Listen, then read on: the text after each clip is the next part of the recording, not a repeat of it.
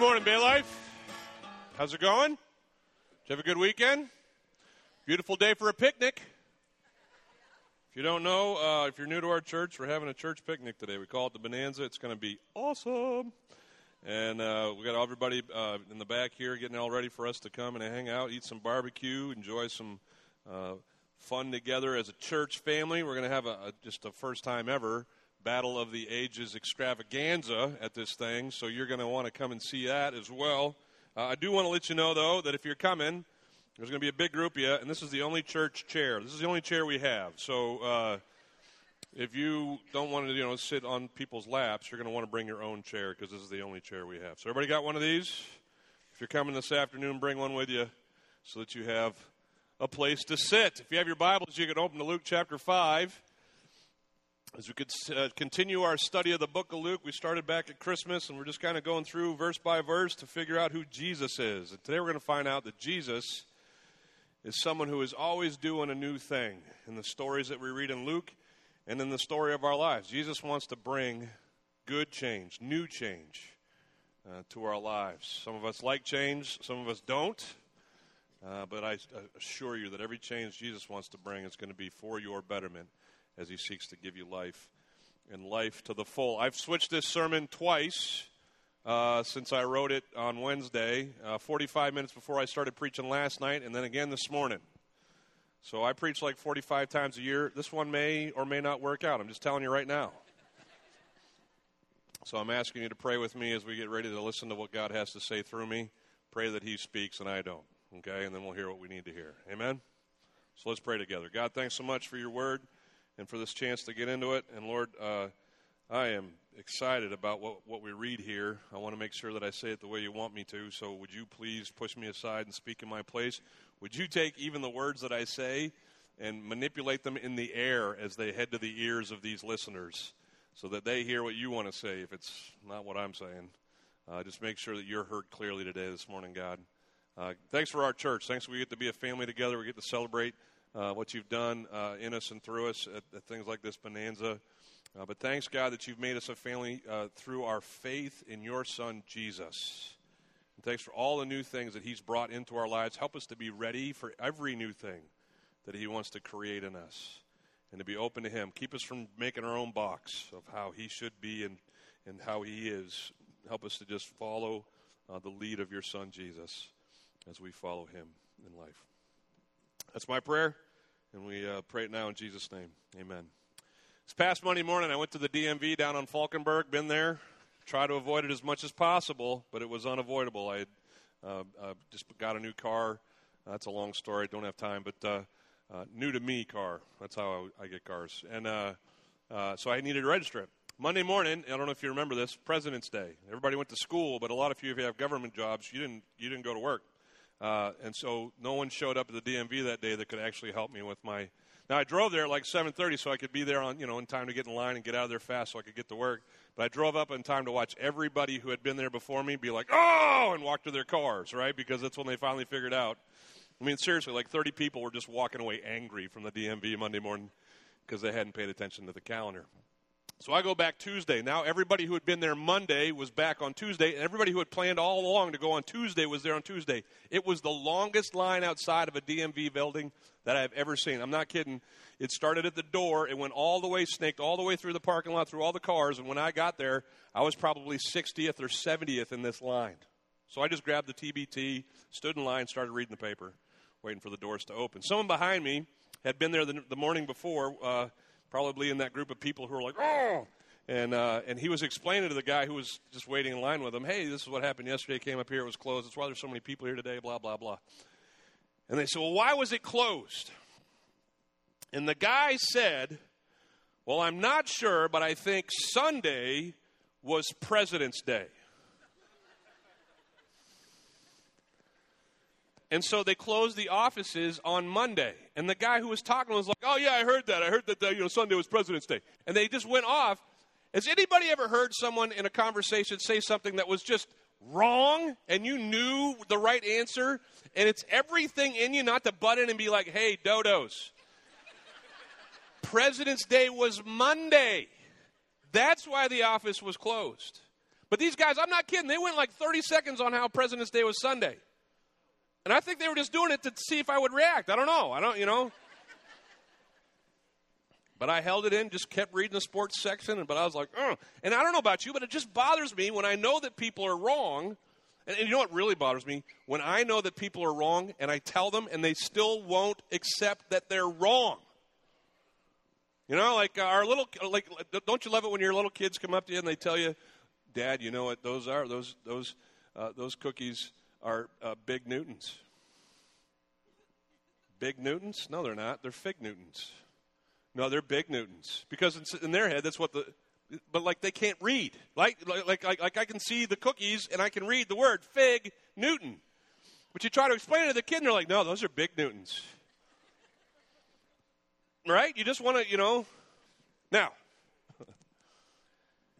there is a way that life is supposed to go. God is the creator of all things, is the ordainer of that way. And don't you think that when Jesus came to earth, he had the same kind of experience? Like he was constantly in a DMV line where people thought President's Day was on Sunday. Right? And he was constantly being told, well, this is how it is. And he's like, no, this is how it is because I'm the one who made how things are. Think that frustrated him?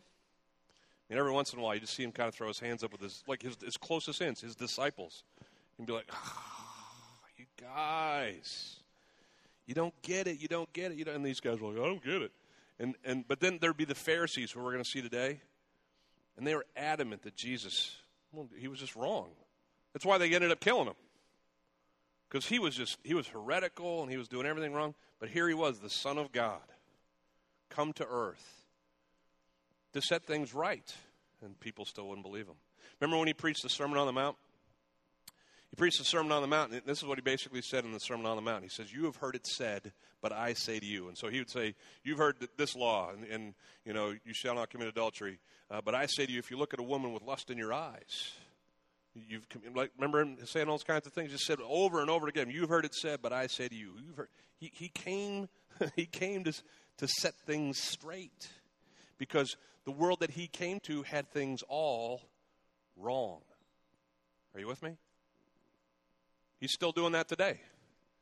Like if you're kind of new to the church thing, you probably have some ideas about God. You've constructed your own theology. We'll call it folk theology. It's your theology. It's what you think of God. And you've made your box. This is where God fits. This is how he acts and how he works. And this is what I think about God. And that's how it is. But Jesus comes to earth. We have in our Bibles the record of his arrival. We have the story of the early church and the things that God inspired the early or Bible writers to write there. And so we have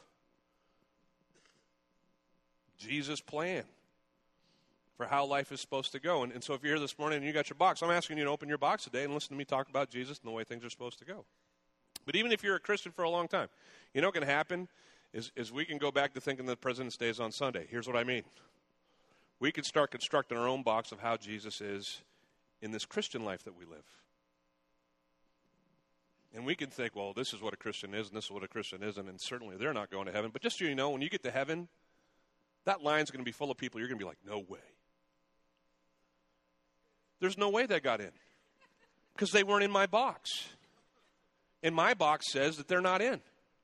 But guess what? They're going to be there. Hey, Billy, what's up? Oh. And Jesus confronted this in his day. In fact, Jesus turned the religious ideas of his day on their ears. He flipped the script in so many ways you can't even count them.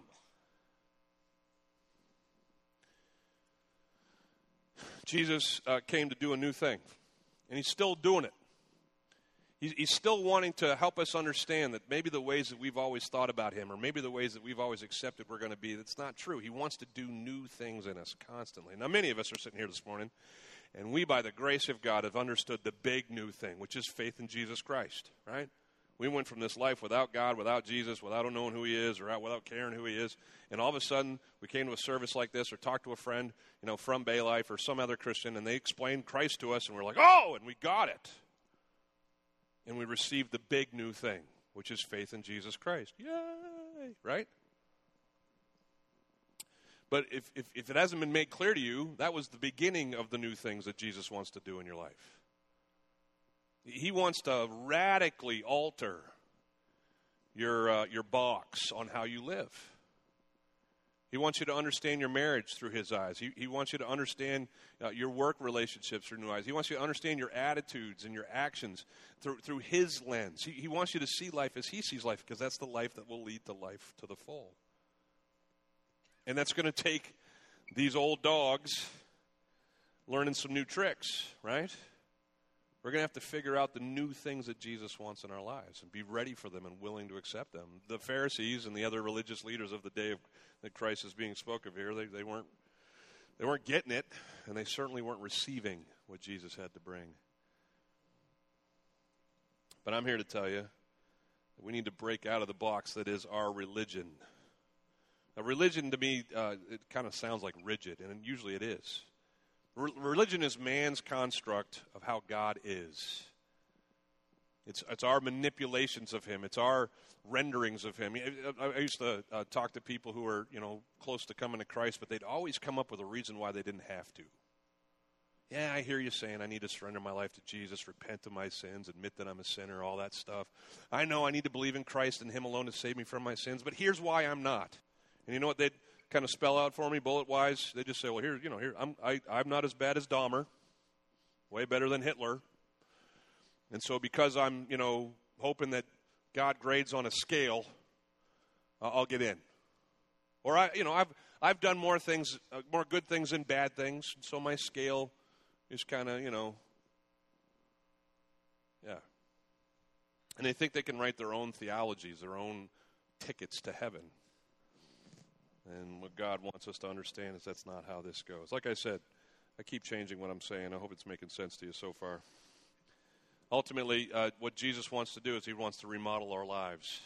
Eleanor and I are in the middle of remodeling a house that was built in 1961. There's been lots of changes since we started the process. Like we were hoping we could keep all the original wood because it was really cool. But we found out that if we wanted to really keep that wood, it was going to cost us like almost double in the electricity just to get the electrical that we need to replace up to, get up to code inside that wood. So guess what we did last week? Ripped all the wood out. It was cathartic. It was fun. But now we're down to the blocks in our house. And we're going to rebuild a house inside this house. Like plumbing, electrical, everything. It's all brand new.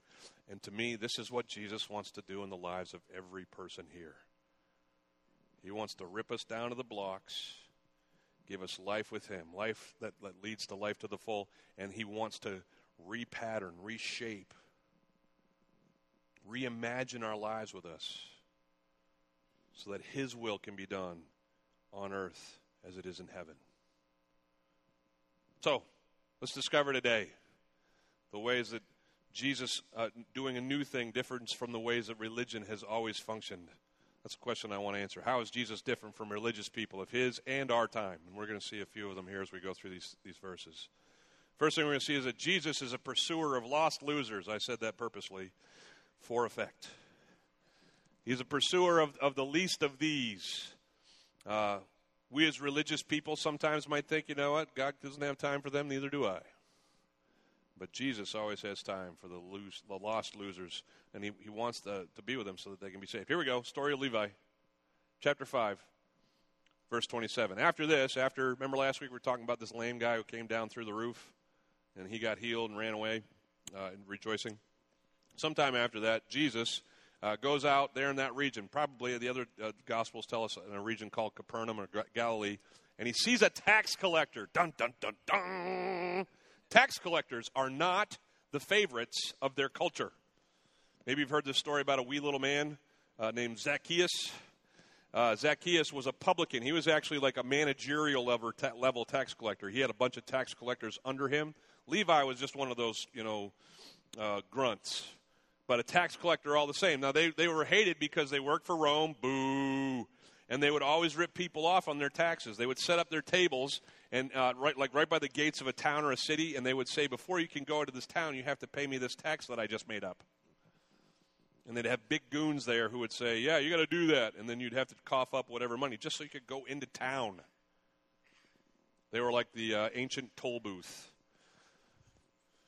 And so here's, Levi sitting outside of this town that he lives in, taking taxes. Everybody hates him. And Jesus comes up, doesn't pay his tax. He just stares at him. It says there that he went out and he saw a tax collector. That's the Greek word that we don't usually see when we see the word see or saw in the Greek text. It's a word that actually means like transfix on, to stare at, so as to study and understand. So here's Jesus, and he walks up to Levi, and he just stares at him. Is this bothering you? It bothers me. You know, people stare at you too long, you're like, what? And you're like trying to figure out, is there something on my face? What's going on? But Jesus is just staring at Levi. And Levi, you know, just going on with his business, doesn't really even look up. Jesus keeps staring. I wish we had the whole conversation. I'm assuming there could have been more words. Maybe there wasn't. Maybe it was just a stare. And then Jesus says to him these words.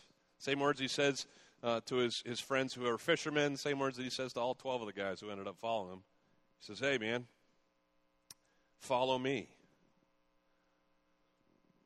Now, the religious people of the day would be like, wait, you asked who to be your follower? The tax collector? Why didn't you go to the synagogue and find like the cream of the crop there?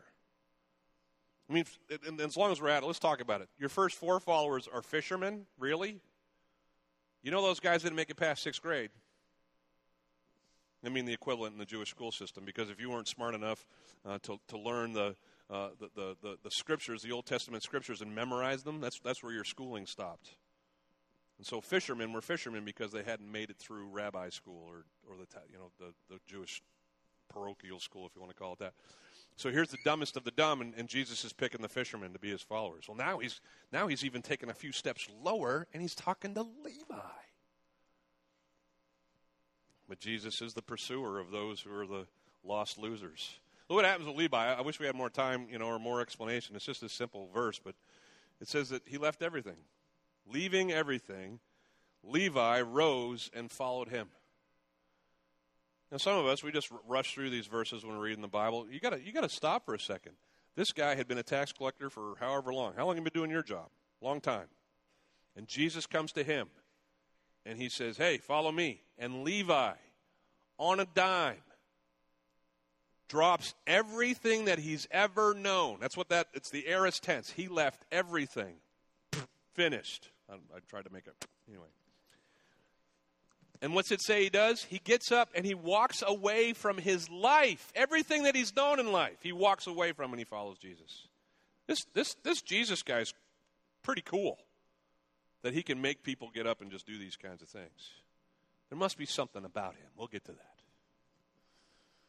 So Levi, wanting to show his gratitude to Jesus, throws him a feast. That's what it says. Levi made him, Jesus, a great feast. And he did it for at least 3 reasons. The first one is obvious. He wanted to celebrate what Jesus had done for him. Thank you, Jesus. This is a reasonable reaction, the only reasonable reaction for those of us who have been blessed by the grace of God, just so you know. So if you're one of these Christians who's, just constantly turn that frown upside down, all right? Because if you're a follower of Jesus Christ, well, you don't know my life, Mark. I get it. But if you have Jesus, life is better regardless of what your circumstances are. It's something that you can celebrate every day that you wake up. Good or bad, no matter what the circumstances. You have found the meaning of life. It's life with Christ. He saved you from your sins. That's a good thing. Party. Christians should be the smilingest people on the planet. That's what Levi is doing. He's thanking Jesus with this great feast. Now, he's also thrown himself his own going-away party. Right? He's just left everything. So he's basically collecting all of his friends, and he's saying, hey, I'm out. Someone else is going to have to sit at the table tomorrow because I'm done collecting taxes. I'm following this guy. It's his own going-away party. But then here's what I think we need to learn from as far as Levi throwing this party. Levi has met the master. He's met Jesus. And sure, he wants to celebrate him, and sure, he wants to say goodbye to his friends. But more than anything, I think Levi wants his lost loser friends to meet the guy who's made the difference in his life too. We see that throughout the scriptures. That someone has this radical transformation. And their first reaction is to go tell other people so that those other people can have the same experience that they're having. Remember the woman at the well? There's this woman at a well in Samaria. Jesus has no business talking to her. She has no business talking to Jesus, but they have a conversation anyway because Jesus was a rule breaker. And so Jesus basically says, hey, you give me some water. She says, well, you should have got your own water. He says, if you had asked me for, if you knew who I was, you would ask me for a drink. Remember he said that to her? And she's like, well, why would I get a drink from you? You don't even have a bucket. It's kind of stupid. And but he's like, I'm not talking about literal water. I'm talking about living water. I'm talking about a water that you'll never thirst again. And she's like, this crazy carpenter from Nazareth is talking to me about all this water stuff. And then Jesus asked her that question. Remember that question? He says, hey, why don't you go get your husband? And she's like, I don't have a husband. And Jesus says, that's right, you've had 5, and the dude you're sleeping with now isn't your husband at all. Went all TMZ on her right there, right? And she's like, how did you know that? Her tone changes. They start talking about worship, and should we worship on this mountain or that mountain? And Jesus says, you know what, someday you're going to worship in spirit and truth. She says, well, we know there's one coming who's going to change everything. And I'm paraphrasing, but Jesus says, hey, guess what? You're talking to him. I'm the Messiah. And do you remember what she does? It says immediately she drops her jar, the water jug that she came to fill at this well. She drops it. And what's she do? Books, runs. I don't know about you. If I just met the Son of God, I'm sticking around. I got some questions. I want to know this and I want to know that, and I just want to stay near him. But what does she do? Not for fear. Not because she's like, oh, get away from me. She just starts running. Where does she go? To town.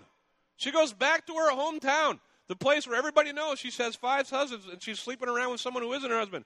She's going to all these people who are like, ooh, cooties, get away. And she keeps running up to them. And she keeps saying, you've got to come out to the well. And they're like, it's the middle of the day. It's hot. It's the desert. Why would we go out there? She says, I've met the Messiah. You've got to meet him too. And I picture headlocks. I picture this woman just dragging townspeople out to this well. Why?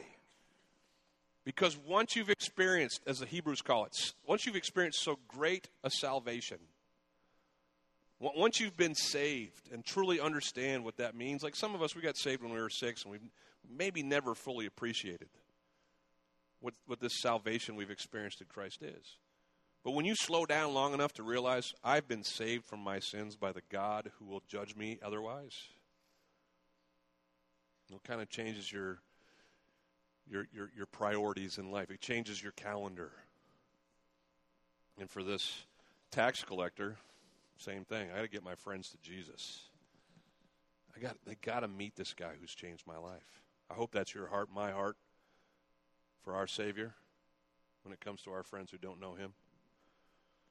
He throws this party, and he's hanging out, it says, with a bunch of tax collectors and others. Others is probably a word there used to represent Gentiles. These tax collectors would be friends with Romans who weren't Jews, and so they would actually invite these non-Jewish people into their homes, horror, and they would hang out with them. And he wanted all of them, Jews and Gentiles, tax collectors, all these others, to make sure that they met Jesus. And they did. They sat down at a table, actually reclined at a table. You would sit on your hip and just kind of lean into the guy next to you. But they all hung out at this table, and they might have even had, beverages made from hops. I don't know. But they hung out at this scene, that was Levi's scene. And outside, well, things aren't going so well. He makes this great feast, and outside are some Pharisees, the religious of the day. And while Jesus was pursuing lost losers, the righteous, quotations there, the righteous religious shunned them. The Pharisees just couldn't understand why Jesus would be in the house of a tax collector. And they say as much to his disciples, the Pharisees and their scribes, these religious, righteous men. They grumbled at his disciples, and they said, hey, what are you guys doing? Why are you eating and drinking with the scum of our town? This is like dirtbag central in here. And haven't you read Leviticus 10:10? They had. The Pharisees had based their entire box, their theological construct on the fact that in Leviticus 10:10 it basically says, don't involve yourself with those who are unholy. So here's what the Pharisees' chief objections were with Jesus. He hung out with the wrong people, and he didn't do enough of the right things, so said them. He hung around with the wrong people, this is one of those cases, and he didn't do the right things. He was outside their box. And these Pharisees, who were of all the religious groups in Israel at the time, were the most anticipatory of the coming of the Messiah. Here he was, and they just couldn't see him because he didn't fit what they thought he would be. Jesus goes on to explain, well, I know you're shunning these guys, but here's why I'm hanging out with them. He says, those who are well have no need of a physician, but those who are sick, and read into that, they need a doctor. Guess who the doctor is? Me. Guess who the sick are? Levi, his friends. Guess what my role is? My role is to help these people who are sick, who are outside of God and his grace currently. I want to bring them into that. That's why my Father sent me. It'd be pretty dumb for you and I to leave here, be perfectly well, and go sit in the ER for however long the wait is, and then go see a doctor and have him say, well, you're fine. I don't know why you're here. Well, I was perfectly well, but I thought I'd hang out in the ER. That's just dumb, right? And Jesus says, well, if you don't get it, this is God's mission on earth, to make crooked things straight, to take things that are sick and make them well. You've heard of all my healings. Go talk to, the guy who was Lame Larry last week. He's up and running around. He's glad I showed up. Sorry, Larry. This is interesting. It's the first time air quotes were ever used in history. Ready? I have not come to call, everybody do it with me, the righteous. But I've come to call sinners and call them to repentance. I've come to take people who are broken, spiritually wrecked, and I've come to restore them by leading them into repentance. Now, why would he use air quotes on the righteous there? Because he was looking right at these Pharisees who were pretty certain they were righteous. Like we are, us and God, tight. Because we're rule followers. We do everything that we're supposed to do, so says our box. And so that's made us, in our own minds, we're the fourth members of the Trinity over here, right? We are nailing it. That's what the Pharisees think. We're in because of all that we've done. You're out because of who you're hanging out with and what you're drinking with them. And so let me just pause the sermon for a second. Some of you are like, yeah, preach it, Mark. I can drink all I want now. Slow your roll, cowboy, all right? Am I saying, listen, there's a tightrope. We've talked about it before. There's a tightrope in this life with Christ. You can fall into license, which is going too far into the world. You can fall into legalism, which is going too far into religion. And then there is liberty, which is where we're meant to stay. So don't go home and tell somebody, what Pastor Mark said. I can go to Ybor every Saturday night. He wants me to hang out with the lost losers. Woo! That's not what I'm saying. Can you go to Ybor and hang out with your friends? Yeah. Can you drink what they're drinking or as much as they're drinking? No. Why? Because, one, refusing to hang out with those who don't know Jesus, that's legalism. Hanging out with those who don't know Jesus and acting just like them, that's license. We bring our Lord, our Savior, Jesus Christ, and the liberty that he brings to our lives to those who need him most because they're sick and they need to be well. Just everybody look at me. Just like we are sick. We were sick. And Jesus has made us well. Push pause again, back to the sermon. These Pharisees thought they were righteous. And Jesus knew they weren't. In Romans, it says in Romans 3 that none are righteous. No, not one. All have sinned and fallen short of the glory of God. Everybody's a hot mess. It's just these guys didn't know they were. These guys didn't know they were. Going back to that last blank. I know I got ahead of you. These guys didn't know they were because they were the religious. And what are the religious? What's the main goal of religion? To control life, to control God and life. I'm going to manipulate God through this box that I construct, and he's going to fit inside here. And as long as I do what I think I need to do inside my box, God will bend to me. That's religion. You look at all the other religions of the world, they're based on man's actions. If you hit all your marks, do all the things that are required of you, then God will accept you. It's based on man's works. But we don't live in a religion as Christians. We aren't I mean, you could classify us, if you want, semantically as a religion, but we are not religious because we don't see our works as what secures us in our relationship with God. We see the works of his Son, Jesus Christ, as what secures us in a relationship with God. It's not our works, it's his. And it's our faith in what Jesus has done that saves us, not our efforts. Now, do we do things for Jesus? Let me cover that real quick. Absolutely. Levi threw him a party. Why? Grateful. Grateful for his grace. We live in light of what Jesus has done for us. Of course we're going to do things that would honor him and glorify him. But we don't do them so that he'll like us. He already does. And we don't do them so that he'll save us. Jesus did that on the cross. The religious want to control life. Look what happens next in the story. Same party here in the book of Luke. They turn to Jesus finally. They've only dealt with his disciples up to this point, but they turn to Jesus after he corrected them on the whole doctor and sick thing. And they said, well, listen, we don't understand you guys at all. The disciples of John, who's John? The Baptist, right? All right, so he takes, like the Pharisees are going to be like, look, just don't take our word for it. There's other religious groups, the disciples of John. I mean, we're not super crazy about them, but at least they pray and fast like we do. That's our box.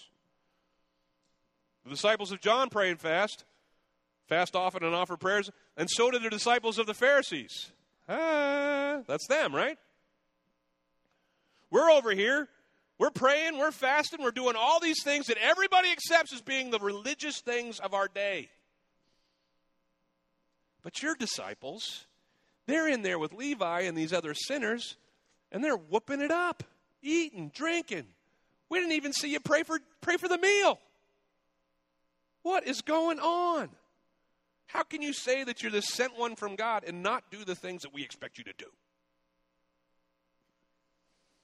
And Jesus says, oh, you guys, you're just going to have to accept that you don't get this. Let me explain what's going on. Jesus says to him, I want to give life.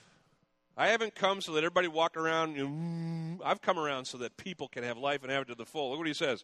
He says this, hey, can you make a wedding guest fast, mourn, be somber when they're in the presence of the bridegroom? Okay, everybody go back to your weddings. Was it like a funeral? Some of you are like, kind of. Anyway, now that I think about it. No, but most weddings, I mean, they should be reverent and all that stuff as far as involving God in these things. But go to the reception. All right? Did everybody just kind of mope around at your reception? No hugs, no congratulations. You know, everybody's sorry. I'm so sorry you got married. I'm so sorry. Is that what happened at your reception? Can you imagine all the people that you had stand up with you? Everybody you made buy a dress and rent a tux. Maybe they, I've been in those weddings where I've been like, oh. But if they came in and they weren't the happiest for you in all the room, like these closest ins to you, your family members and friends, if they weren't just like, wouldn't there be something awry there? I mean, that's not a great wedding. And Jesus says, hey, man, well, who's the bridegroom? Jesus. If a pastor asks you a question, say Jesus. Jesus is the bridegroom. He says, listen, how can the attendants, the guests at this wedding feast, that's what he's basically saying, I'm here. How can we expect them to fast and mourn and pray, all this? How can we expect them to do that when I'm here, man? If there has ever been a time to party on earth, it's this 3.5 years where Jesus walks the globe. God's Son, in the flesh, God in a bod. I mean, doing miracles. Can you imagine? I want a time machine. I want to go back and see this stuff. I don't know if it's a hot tub or not, but I want to go back. And I want to be there when Jesus is walking around, because you got to know, lepers were cleansed. Lame guys got up and walked. People walked on water. You think you could wipe the smile off my face if I'm watching this stuff go down? This is like Infinity Days at Disney, if that's your thing. That would be hell for me, but if that's your thing.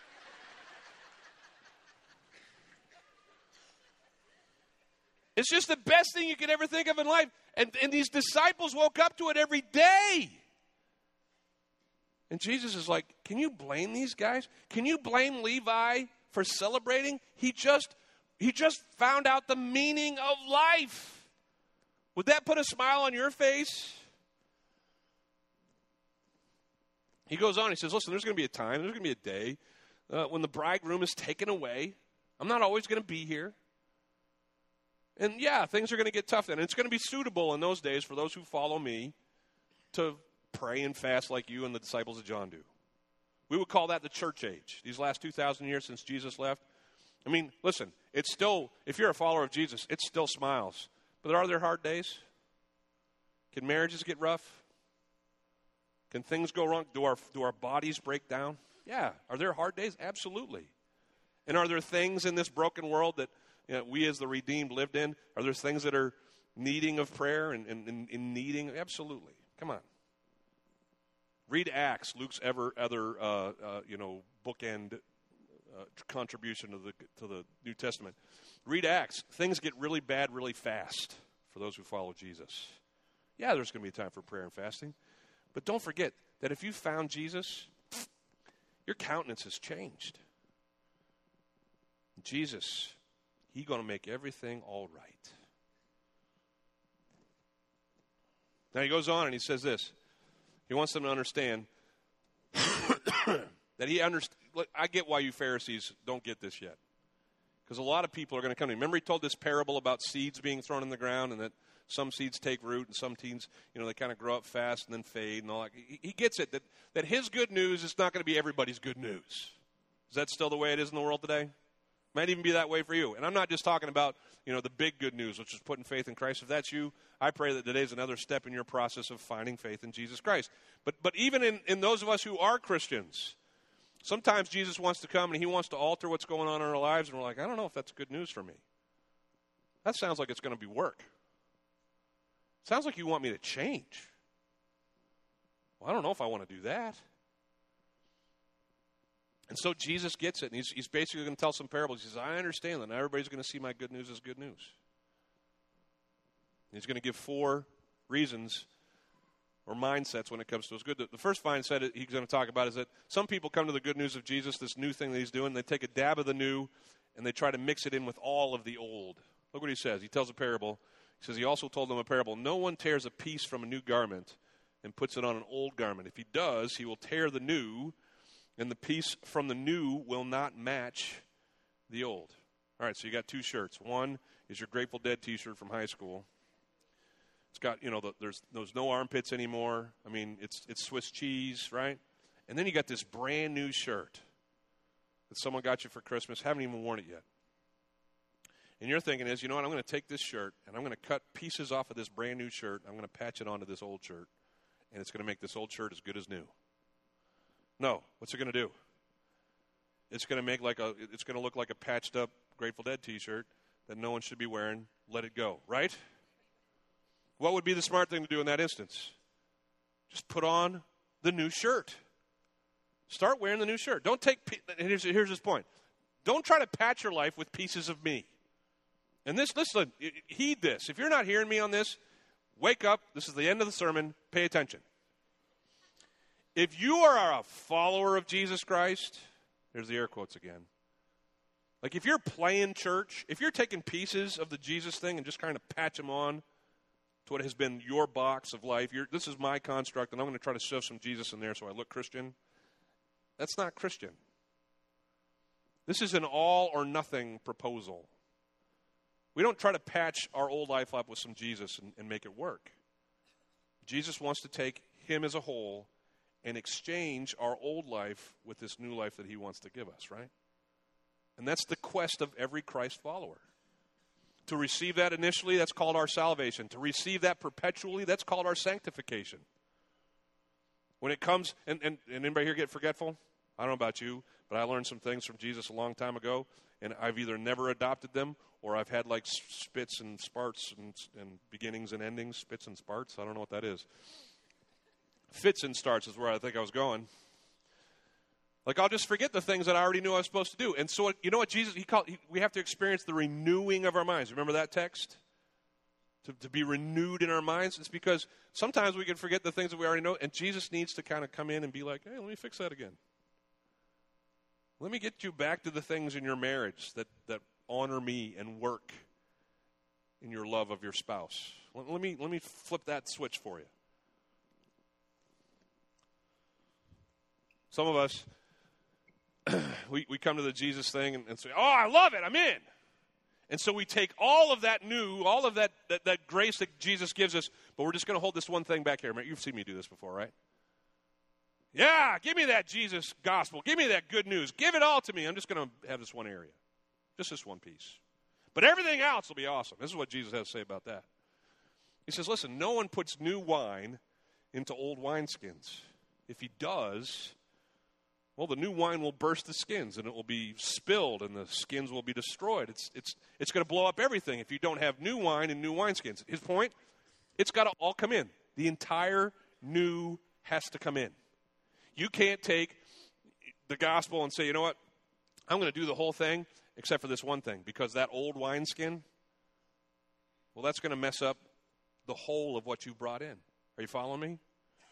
Mark, sounds like you're telling me I have to be perfect. Yeah, the Bible says, be holy as God is holy.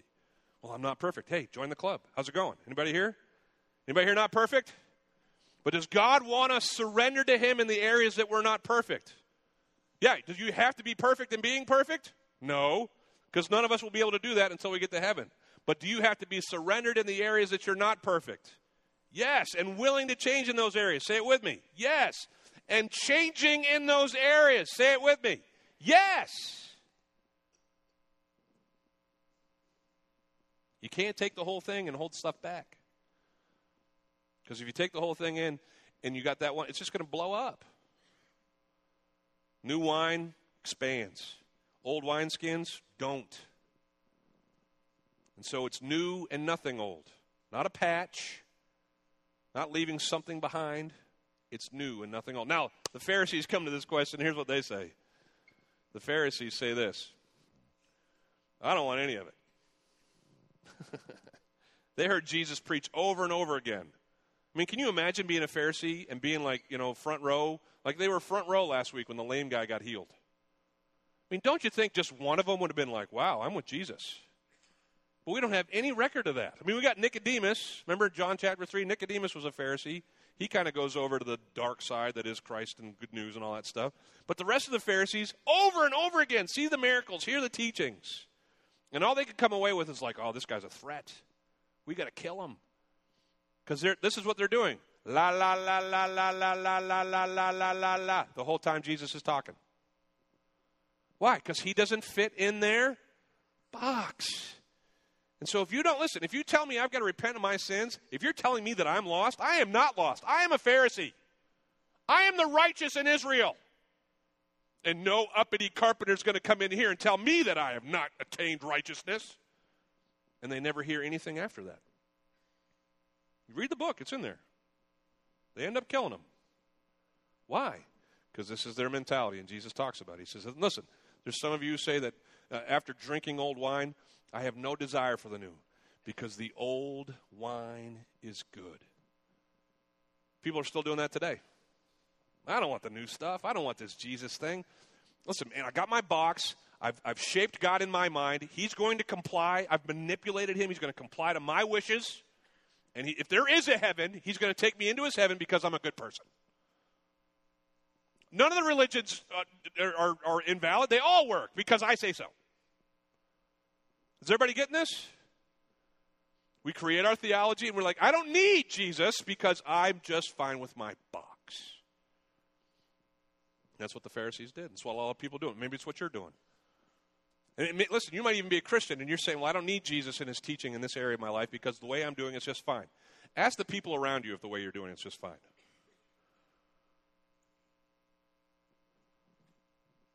Allow yourself for just a second.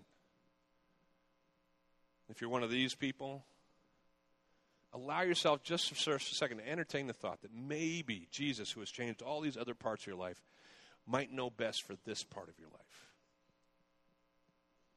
And allow him to shape you in those things. Don't be pharisaical in any part of your life. Don't be a box maker in any part of your life. Be like Levi, and that's the last thing. Levi, what's he do? He's tax collecting at a table outside of town. He's minding his own business. He locks eyes with the Savior, and everything's changed. He wants all of the new. Go back. He wants all of the new. And he's leaving the old. And you follow the story of Matthew. He wrote the book of Matthew, by the way, this guy Levi. We don't have the story of when Jesus changed his name, but in Matthew chapter 9, same story as this one here in Luke, except the guy's name isn't Levi, it's Matthew. So we know that somewhere along the line, Jesus changed Levi's name to Matthew, just like he changed Simon's name to Peter. He changed, you know what Matthew means? All the Matts in the room, get ready. You're going to love this. Matthew means gift of God. You're like, yeah, I knew that. All the Matthews like, that's right. That's me. But somewhere along the line, Jesus changed Levi's name to gift of God. Why did he do that? Because Levi, for 2,000 years, has been the trendsetter for what it is to truly receive this new thing that Jesus is doing in our lives. You leave everything, and you follow him. That's what it says about him in verse 28. Remember that? We read it. He left everything, and he followed Jesus. So now, may you and I, by the grace of God, understand that Jesus, from the beginning of his ministry till 2,000 whatever years later, he's always been about doing a new thing. For those of us who were outside of faith, the first new thing that we experienced was that grace by faith conversion, our acceptance of him as God's Son, our acceptance of his work for us on the cross, now could save us from our sins. That was the first new thing. But that wasn't the only new thing. He wants to constantly have us wake up to these new mercies. They're new every morning, the Old Testament tells us. Great is our faith. Great is God's faithfulness. The steadfast love of the Lord never ceases. His mercies never come to an end. They are new every morning. He wants us to wake up every day to the new things that he wants for us in our lives. And so may you and I avoid the box. May you and I refuse to create a theology of our own construct. May you and I be surrendered. That's what we say around here, right? We exist to surrender to God. May you and I get surrendered and stay surrendered so that the new things that Jesus wants to accomplish in us can be brought to reality as we follow him in life. Amen? Let's pray for that. God, by your grace, that's what our hope is, that we would be new every morning, that we would experience from you your grace, and that we would walk in newness of life. That's what I say to everybody who gets baptized in this church. As they come out of the water, I say, may you walk in the newness of life. Lord, help us never to go back to the box, to never manipulate like our tendency is, you or your plans for us. Help us to stay surrendered. Help us to be available to reach out to the Levi's in our lives. Help us, God, to invite other lost losers like us into the fold so that they can know you.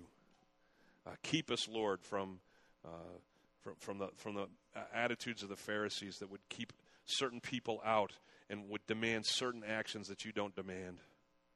Help us to walk this line of liberty with you, trusting you for only your path and for what only you can give. And by grace, we will live this new life to the glory of your Father. We pray this in Jesus' name. Amen. Amen. God bless you as you go. We'll see you at the picnic. Bring a chair. Talk to you then.